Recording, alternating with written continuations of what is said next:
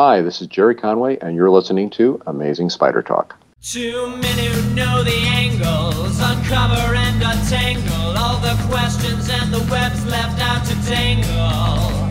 Be in 1962, last Wednesday's afternoon, they'll bend your ears with reckless self-abandon.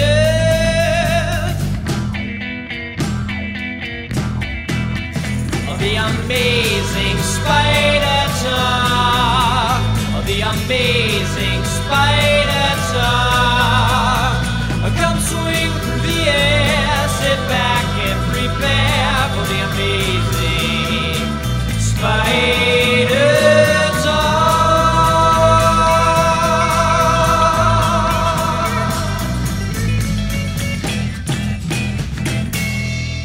Hello, I'm Dapper Dan Gavazden, and I'm the founder and editor of AmazingSpiderTalk.com.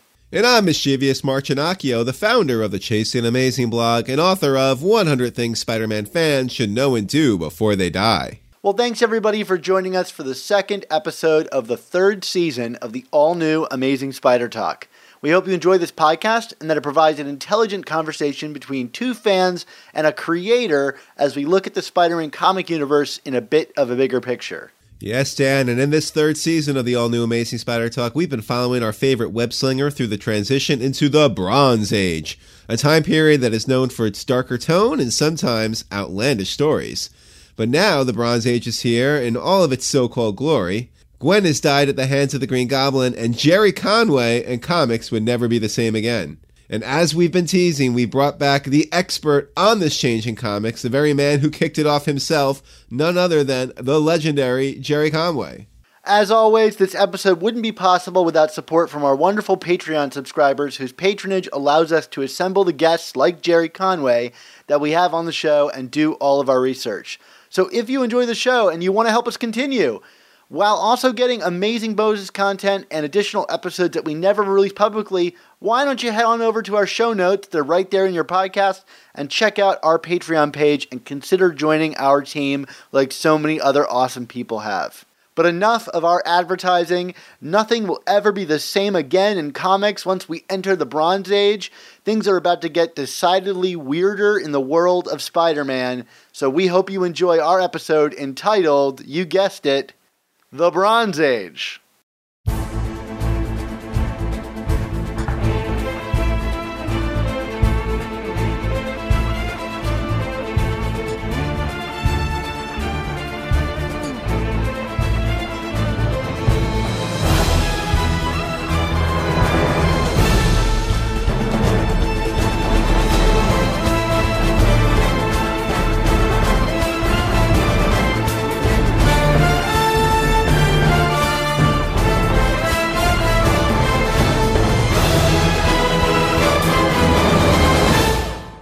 Well, welcome back, listeners. Of course, it's me, Dapper Dan Gavazden, and I'm joined by Mark again. But we're also joined by the legendary Jerry Conway. You know him as the co-creator of The Punisher, Firestorm, and for our intents and purposes, the creator of the Bronze Age via the death of Gwen Stacy. Welcome back to the show, Jerry. Hi, guys. Nice to be here. Well, Jerry, you know, on this season of our show, we've been talking about the Bronze Age, and if the listeners tuned in, our last episode was a bit of a replay of our episode with you talking about the death of Gwen. So we're not going to talk about that so much today. We want to talk about the Bronze Age itself. So let's start things off. As a comic book creator, what does the term Bronze Age mean to you, and how do you think your definition of it compares with how the industry defines it? These kinds of definitions or quote ages are all very idiosyncratic and personal. I was talking with my wife about it an hour or so ago, and I basically said, well, the golden age is basically the 1940s, the silver age is the 60s, the bronze age is the 70s, and you can start demarcate, when they begin or when they end. That's kind of a personal taste sort of thing. I had never really thought, of the Gwen Stacy story as being, quote, the beginning of the Bronze Age. But I think around that time, I mean, we started to see the influence of a new generation of creators who had a different approach to the material that was substantially creatively different from the prior era. So I would say that's how you would define an age. You know, when people as a group, you know, as creators as a group, have a coming of age, so to speak. You know, they start to influence more than just a handful of books. Their influence expands out over the entire range of stories that are done. Now, Jerry, I know you just said basically that you don't personally look at the death of Gwen as the start of the Bronze Age, but yet so many people do. And I'm curious, why do you think that's the case? Why do you think so many people look at that story specifically as the entry, as like a defining entry point for this era? Well, for one thing, it's an easy call because it was such a dramatic, had such a dramatic impact. Although I don't think that was as obvious at the time. You know, these are the kinds of things that you look at in retrospect and say, "Oh, yeah, that was important." We knew we were doing a story that was important, but we didn't think we were like changing any ground rules. But in a sense, we kind of did, because the ground rules up to that point would have led you to believe a certain kind of story would occur with these premises, right? That a character is captured. You know, Spider-Man is rushing to the rescue. You know, the villain, you know, has a moment of threat. You know, and that would all be resolved in a certain predictable way. And this story basically threw that predictable formula out the window. In a real sense, though, I was simply following the path, I thought, that had been laid out by Stan and other writers before me. And other writers and artists that followed me simply were following that path, too, in their own way. And my story simply acted maybe as a punctuation mark, but it wasn't like it. I don't think it inspired people to go off and do something that they would not have otherwise done. I think we all would have moved in those directions anyway.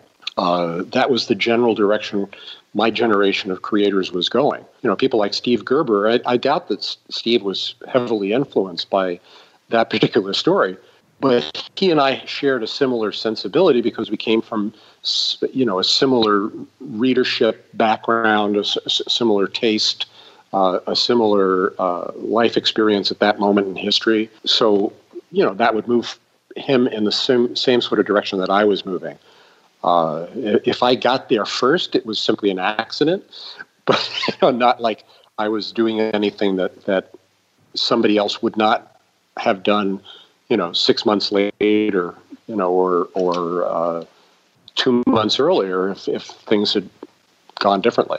You said that you know, the Bronze Age is defined by a new kind of generation of writers coming onto these books and comics. What topics do you think that generation, which I imagine you include yourself in despite your youth at the time, yes, what kind of topics do you think those writers were mainly interested in working their way through comics? Right. Well, I think we were all deeply affected by the Vietnam War. I mean, that's one thing, which was a major cultural turning point for American society. I mean, in the same way that my story could be said to have broken the rules of what a heroic story was supposed to be. The Vietnam War broke the rules of what America, how we in the counterculture, let's say, which is what primarily drives artistic expression as counterculture forces. But what we in the counterculture, how we defined America. You know, if you think of the 1940s, the counterculture in the 1940s saw America as a beacon of hope, right? You know, it was a country that was striving for to be better than it was, you know, to work together, you know, to rise up, you know, to join forces. All of that was part and parcel of both the response to the Depression and World War II. then in the late 60s, I mean, the late 50s through the 60s, you had this other kind of countercultural view of America and of culture, of the strivers, for justice, and for reaching for the stars, and the new frontier, all of that Kennedy-esque sort of stuff that is sort of really represented by the Julie Schwartz Silver Age books, of really hopeful, forward-looking. Even the early Kirby and Lee superhero work is all very, very positive and very pro-America, that sort of thing. By the late 60s, though, the people who were coming of age as countercultural artistic voices were deeply traumatized by the Vietnam War, which sort of revealed America as being no better than any other country, that we could make horrible mistakes and be the bad guys. There's a famous quote from Joan Baez, the folk singer. I believe I'm quoting her correctly.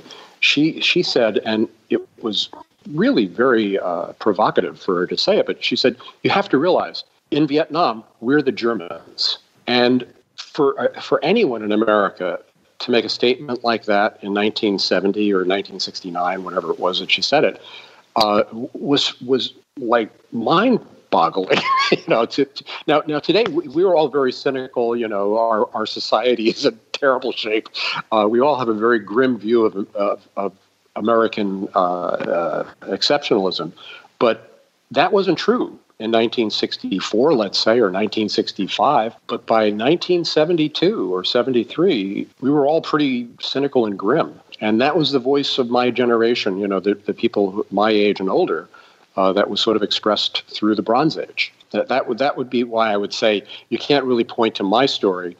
My story is a response, the Gwen Stacy story, as much as anything else, is a response to the same cultural milieu that everyone else was responding to that ended up creating the Bronze Age ethos. Now, as a writer, I mean, when you've been on the show in the past, you've talked about your reverence for the stories that preceded you as it relates to Spider-Man. So how did you balance, I guess, kind of wanting to look back and pay homage to the stories of yesteryear while still trying to explore these new ideas that were driving the industry at this time? Well, I was fortunate in that I was still basically a kid. And as such was not as thoughtful as I am today.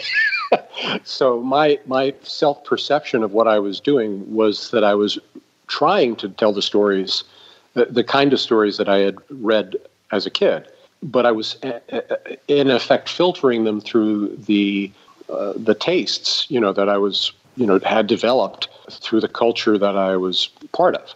This is also the era of The Godfather, Chinatown. Just think about the experience of watching those movies and how that would influence you as a creator. So while I was, the easiest answer is that I was not conscious of trying to make a statement. I was a fairly unconscious writer for most of my 20s.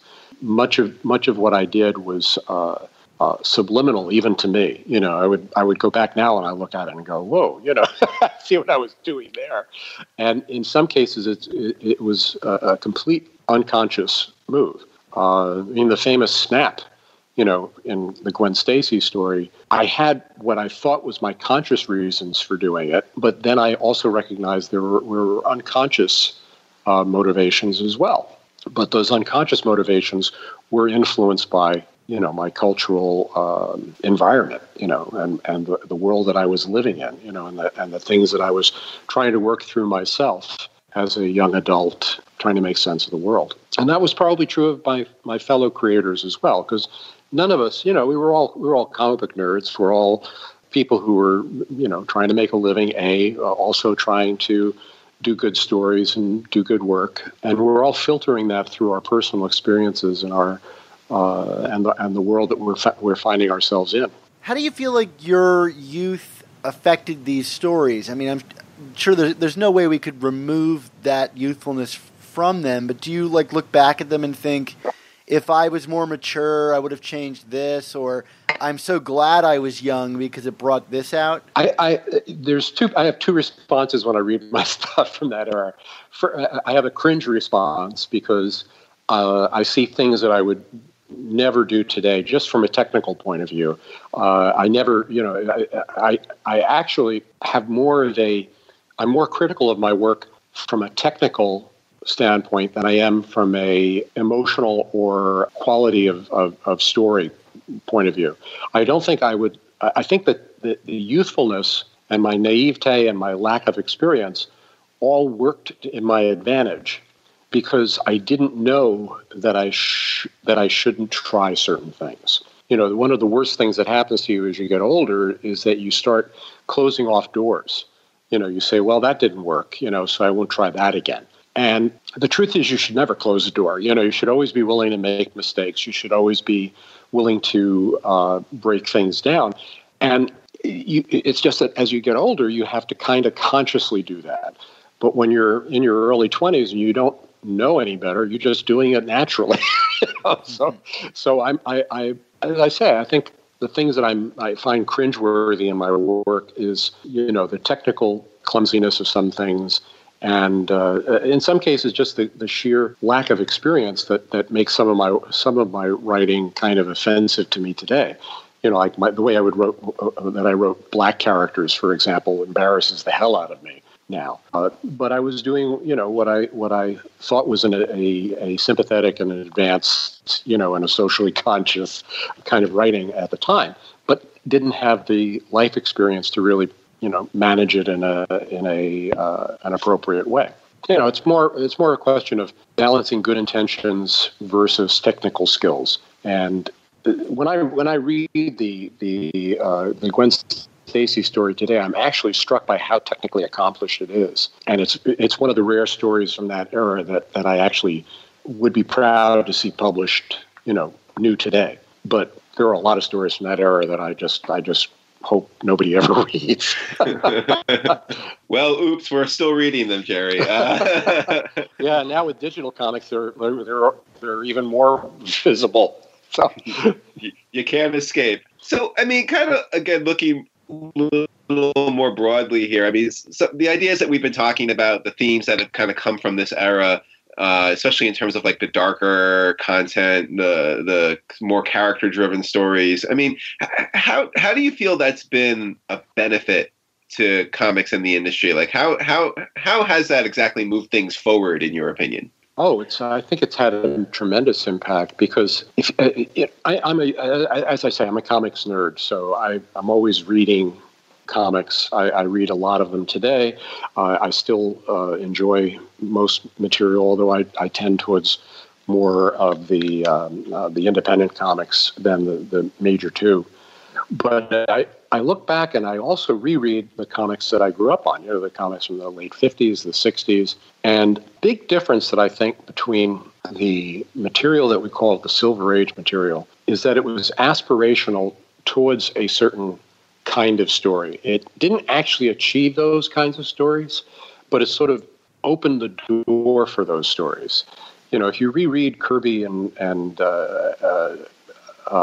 Ditko and Lee, you reread their work today, it's all really wonderful stuff. I mean, there's no criticism intended of this, but it is very shallow compared to the work that came out in the 70s and early 80s.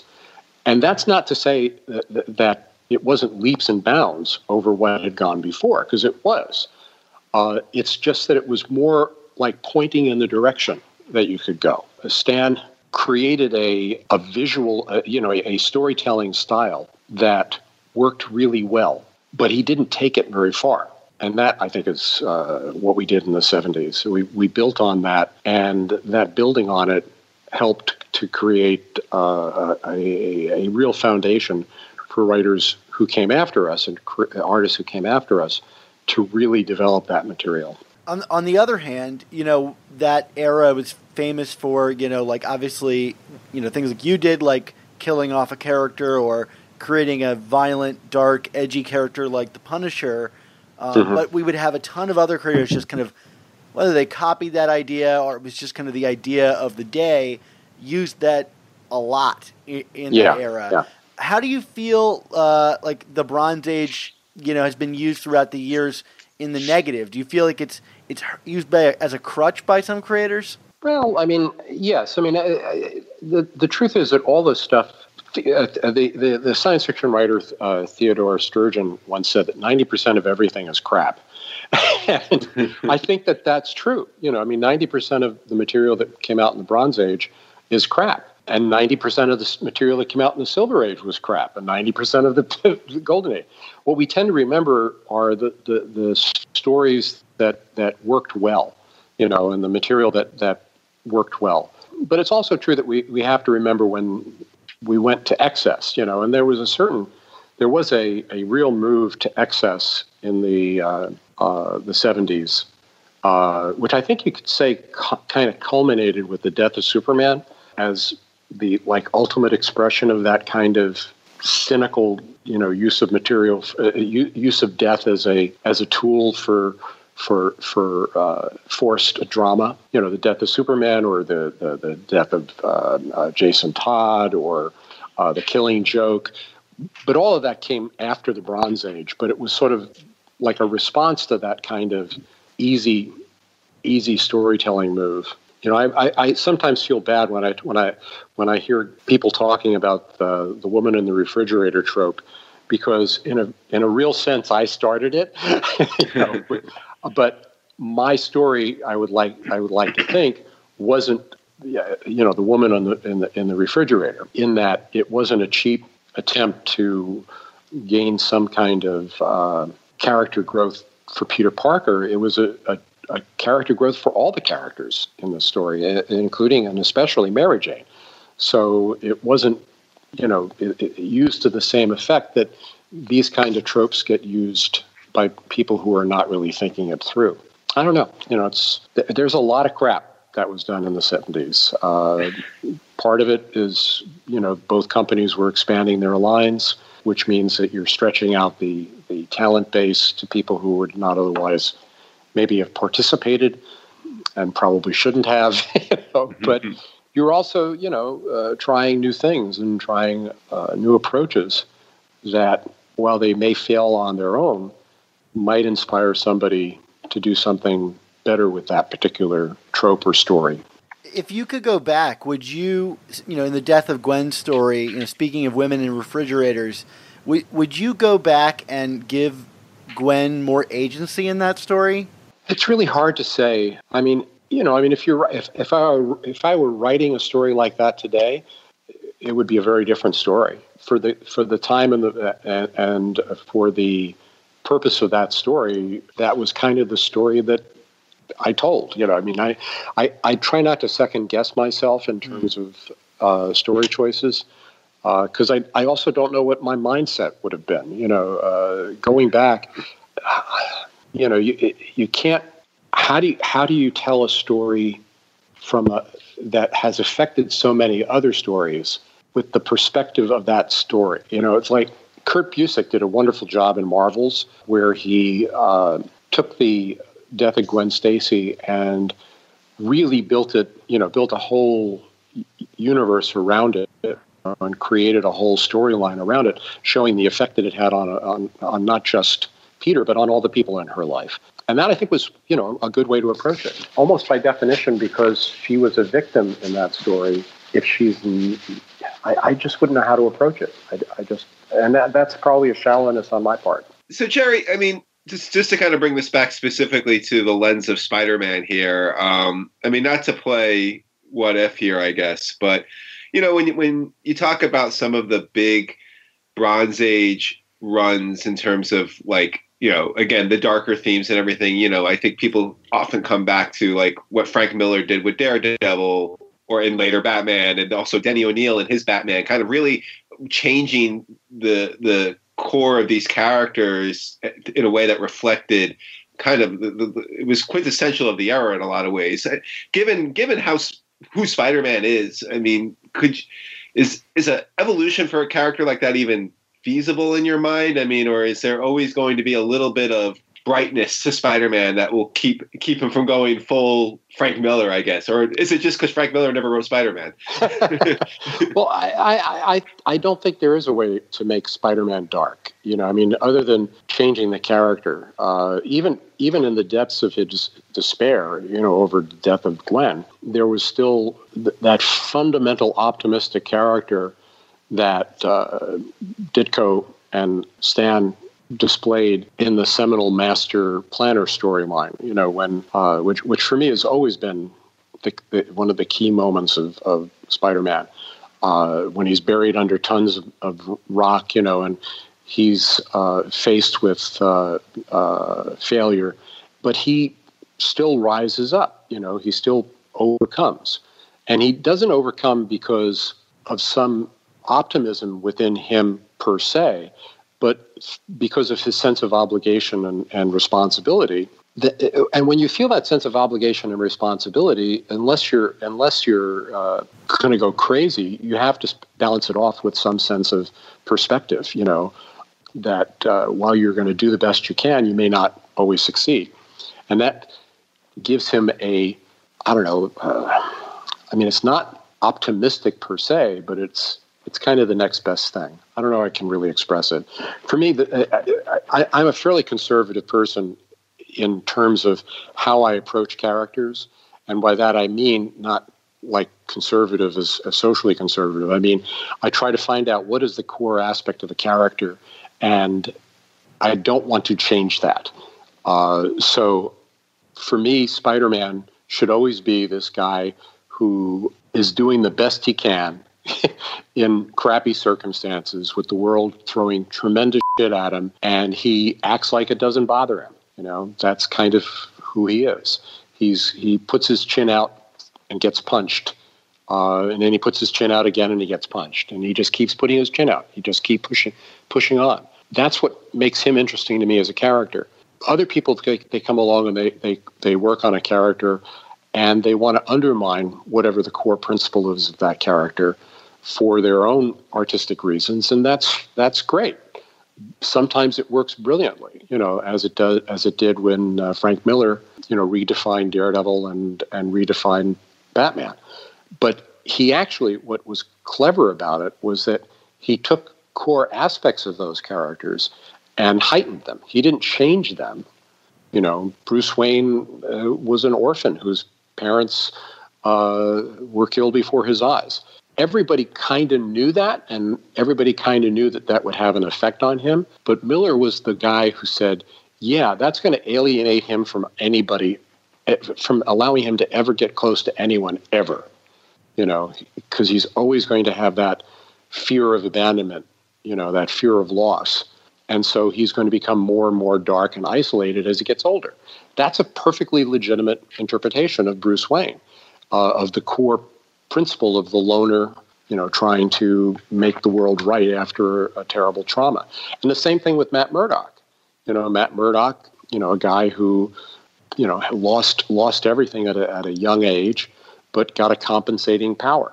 And then you add in something which was only implied in the original series, which was his Catholicism, and you can really take that places. That's kind of there. It's kind of part of the character. What I don't like is when creators come along and deny the core aspect of the character, and then for their own purposes, do something entirely different with it. And I think those storylines tend to fail and fail miserably, and then we forget about them. So speaking of exactly that, I like to say that every character kind of has like this, ideal center, like the core, like you were saying, and it can be stretched so far until it breaks eventually, whether you're moving it one way or another. And it seems like today the new thing is on these characters is to like push them to that breaking point and try to be sure not to cross over into it, so you get like extreme takes on, whoever it is. Like I'm thinking right now, it's like Doctor Strange, but he's in outer space, or Doctor Strange, but he doesn't have magic, or Spider-Man, but he's Dr. Octopus. All of these things that just kind of push the characters to their limits. So speaking of like Spider-Man, Like, are there any stories in your mind that either, like, push it that far in a good way or push it so far that it broke? Well, I really actually liked the whole Superior Spider-Man run. And I liked it because it interrogated the basic idea of responsibility as seen through Peter Parker's eyes, but by putting it into the eyes of his archenemy. And the idea that youthful alienation, youthful trauma, all of those things that Peter and Doc Ock had in common, how those drive people to become the people they are. That was an interesting way to do it. And by basically taking Peter out of the equation, for a couple of years, it enabled, Dan Slott to do something unique with the character that we all knew was going to eventually be rewound, but it gave us a unique perspective on the character. So I thought that was neat. What I don't like, for example, would be the way that Zack Snyder redefined Superman. That to me it's logical. You can make an argument for what he did, that a character who is, an alien and raised in our paranoid society, or a xenophobic society by a paranoid parents, you could actually see that would make sense, that this would be the way you do it. But that's a fundamental break with the core vision of the character as a character who embodies small town American values and hope.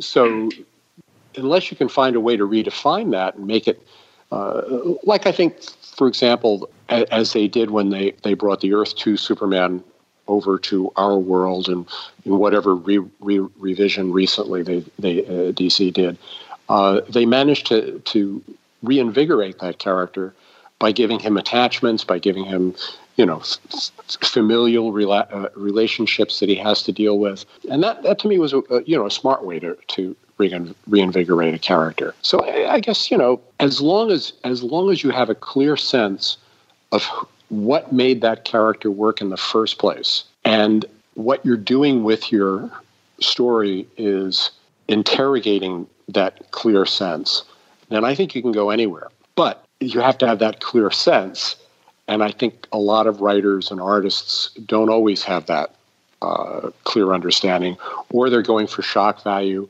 or they're just simply saying, well, what if we just turned it all upside down on its head and just see how that would work? Those stories should be done in Elseworld world, and great, do it there. Do those kinds of stories. But if you're doing the mainstream version of a character, it should be something close to the core version. Well, it's like taking away the wrong lesson from the Gwen Stacy storyline. Which is like, if that was a positive for Spider-Man, I'll do something to that level, and often sometimes people go too far with it. Well, I mean, it's misunderstanding what the purpose of the story was, which was to obviously, the whole goal with that story was to shake up the book, to make readers feel that there's a sense of consequence to what stories they read. So that's the first level. But then the internal level was to have Peter basically face his greatest fear, which is failing to save someone that he loves. Once he's taken on that with great power comes great responsibility, the burden of that is that unless you have a miraculous life, you are eventually going to fail. You're going to fail spectacularly.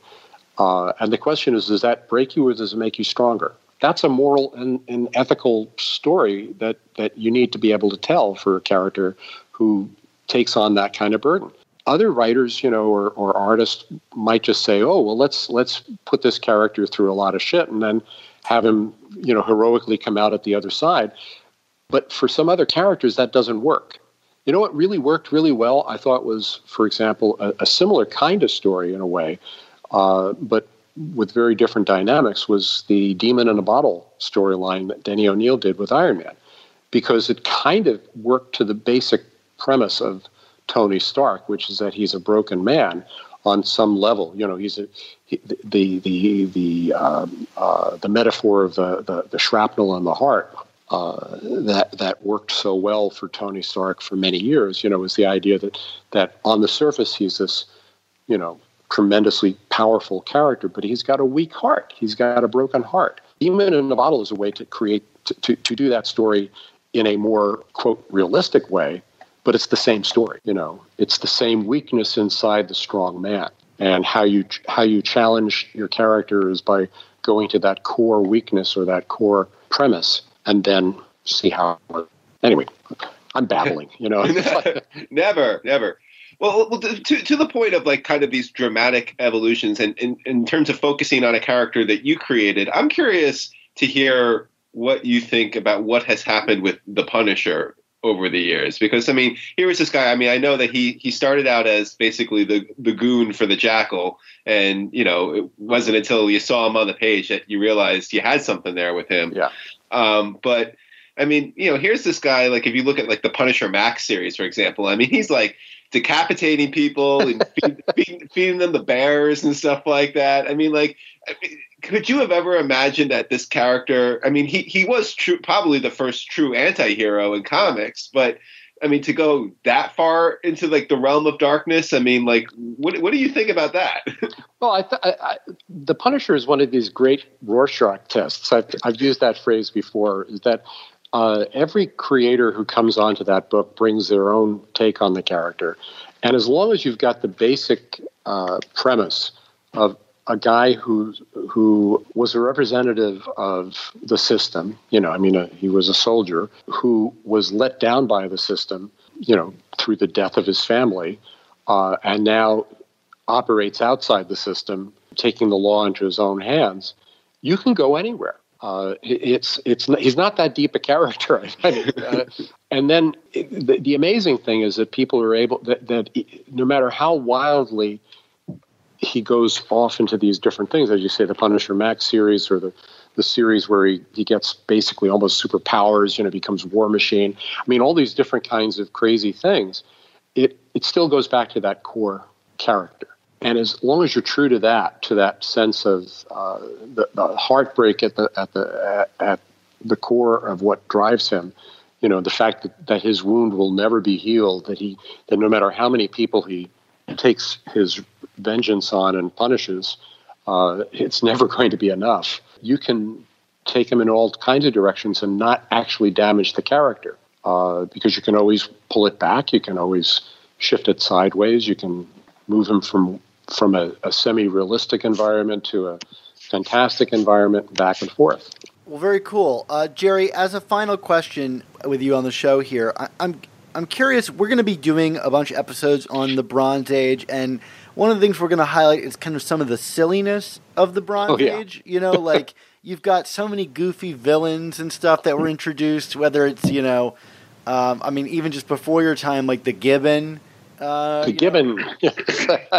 And Cyclone, and even the Jackal is, like a guy in a green furry outfit. I'm curious, you've got a story that's as dark and meaningful as something like the death of Gwen, and then you've got a lot of these kind of other very light stories that kind of push Spider-Man's kind of silliness in another direction. Can you speak to how those ideas kind of coexisted in this Bronze Age? Like, how did they all come from like one guy's mind? Well, I have a fundamental sense of absurdity that I can't stop. A joke is very rarely far from my mind about almost anything I do. I see the absurdity of it, and I also really liked that aspect of Spider-Man when I was a kid reading the books. One of my favorite Spider-Man stories, which was like the ultimate in absurdity, was the Spider Slayer stories, where you had J. Jonah Jameson's face on a robot attacking Spider-Man. Remember that? It's like how silly, and he's like joyously playing with the joysticks, and oh my God, this is so great! I'm going to kill Spider-Man. There was always a sense of silliness and absurdity that was inherent in all of those stories. Doc Ock is a silly idea.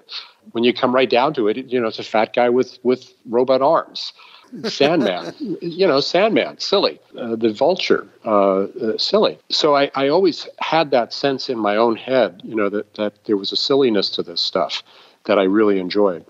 But I also saw that you needed to balance it with, real problems that were serious for Peter. It's possible to recognize that something is deadly serious to the people involved while also being silly. And I think that was what I was trying to do, to the extent that I had any conscious awareness of what I was trying to do. It's one of my favorite titles is still to this day, If I Kill Me, Will I Die? Because it's a real serious problem. It's really serious, but it's also so silly. He's fighting himself. That's just silly, but it's serious, and that's kind of life. If you step back from almost anything that happens to you, I mean, when I injure myself, like when I do something really stupid and bang myself, like walking into a wall or something else like that, my first reaction, of course, is pain and, going, ow, oh no, oh, and like cursing. And then I start laughing. I almost invariably start laughing because it was so dumb what I did. And I see the absurdity of it. And you've got to be able to do that. You can't just walk around brooding and grim all the time. And I think was one of the charms of Spider-Man for me. Well, I could think of no better way to end it. Thank you for that wonderful insight. Thank you. Well, thanks again, Jerry, for joining us for the show. You bet. It was always as ever a pleasure.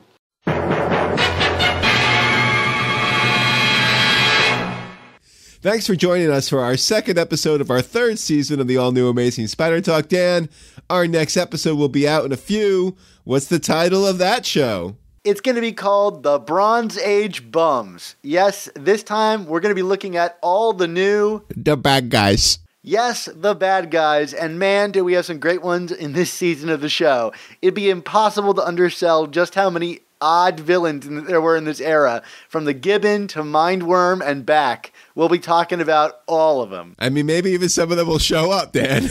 Oh, boy. Get ready for the Voices half hour. Here we go.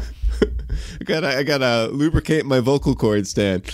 No, why would you be lubricating your vocal cords, Mark? You're right. I'm just going to have to make room in my back den area here to fit all of the great personalities that are going to be here. It's a good thing you're moving soon. Exactly. More room for the characters of Spider-Man yesteryear. Also, for our Patreon subscribers, be sure to check out our Patreon page and your podcast feed this week for a special review of Amazing Spider-Man number 14, also known as issue 815. There's no better place to join on the Patreon bandwagon than to join us for our exciting coverage of this new run. Remember, for $3.99 a month, the price of a new comic, you'll get access to our exclusive new issue reviews, Swarm B-Book reviews, extended interviews, mailbags, and more. And for $10 or more a month, you'll get access to some awesome commission artwork this season from none other than Barry Kitson. Awesome, Mark. Also, everyone at home, be sure to check out our sister show, The Untold Talks of Spider-Man, where they're talking about the Puma in Spectacular Spider-Man Annual number 7. That's the honeymoon issue that I picked up on my honeymoon. Look at that. Oh, the coincidentalness of it all. It's so much coincidence, we don't even know what to do with it all. Plus, we've also got the amazing Spider Slack community for you to join. Just check out this episode's description for a link to our Spider-Man Talkin' community as you're on your way to check out the link to our Patreon feed. There's just so much to do, Mark. There's so much social media. So much social media, Mark, that we're going to get some more social media. Where can we find you on the social media? Well, of course, my primary social media account these days is on the Twitter at Chasing ASM blog, where, I'm trying not to let Twitter destroy me as it is currently destroying society. Also, less social media-y and more traditional media. You can buy my book, 100 Things Spider-Man Fans Should Know and Do Before They Die, anywhere books are sold. What about you, Dan? remember when we used to ban books as a society as though books would ruin culture? We are so far from that era, but I'm sure your book would be banned if we still lived in that time and place. Oh, absolutely. It's a pile of trash. So buy it now. Well, of course, you can find me on Twitter, too. I'm at @SupSpiderTalk, where I'm talking about Spider-Man all the livelong day and dropping all kinds of celebrity names to make Mark jealous.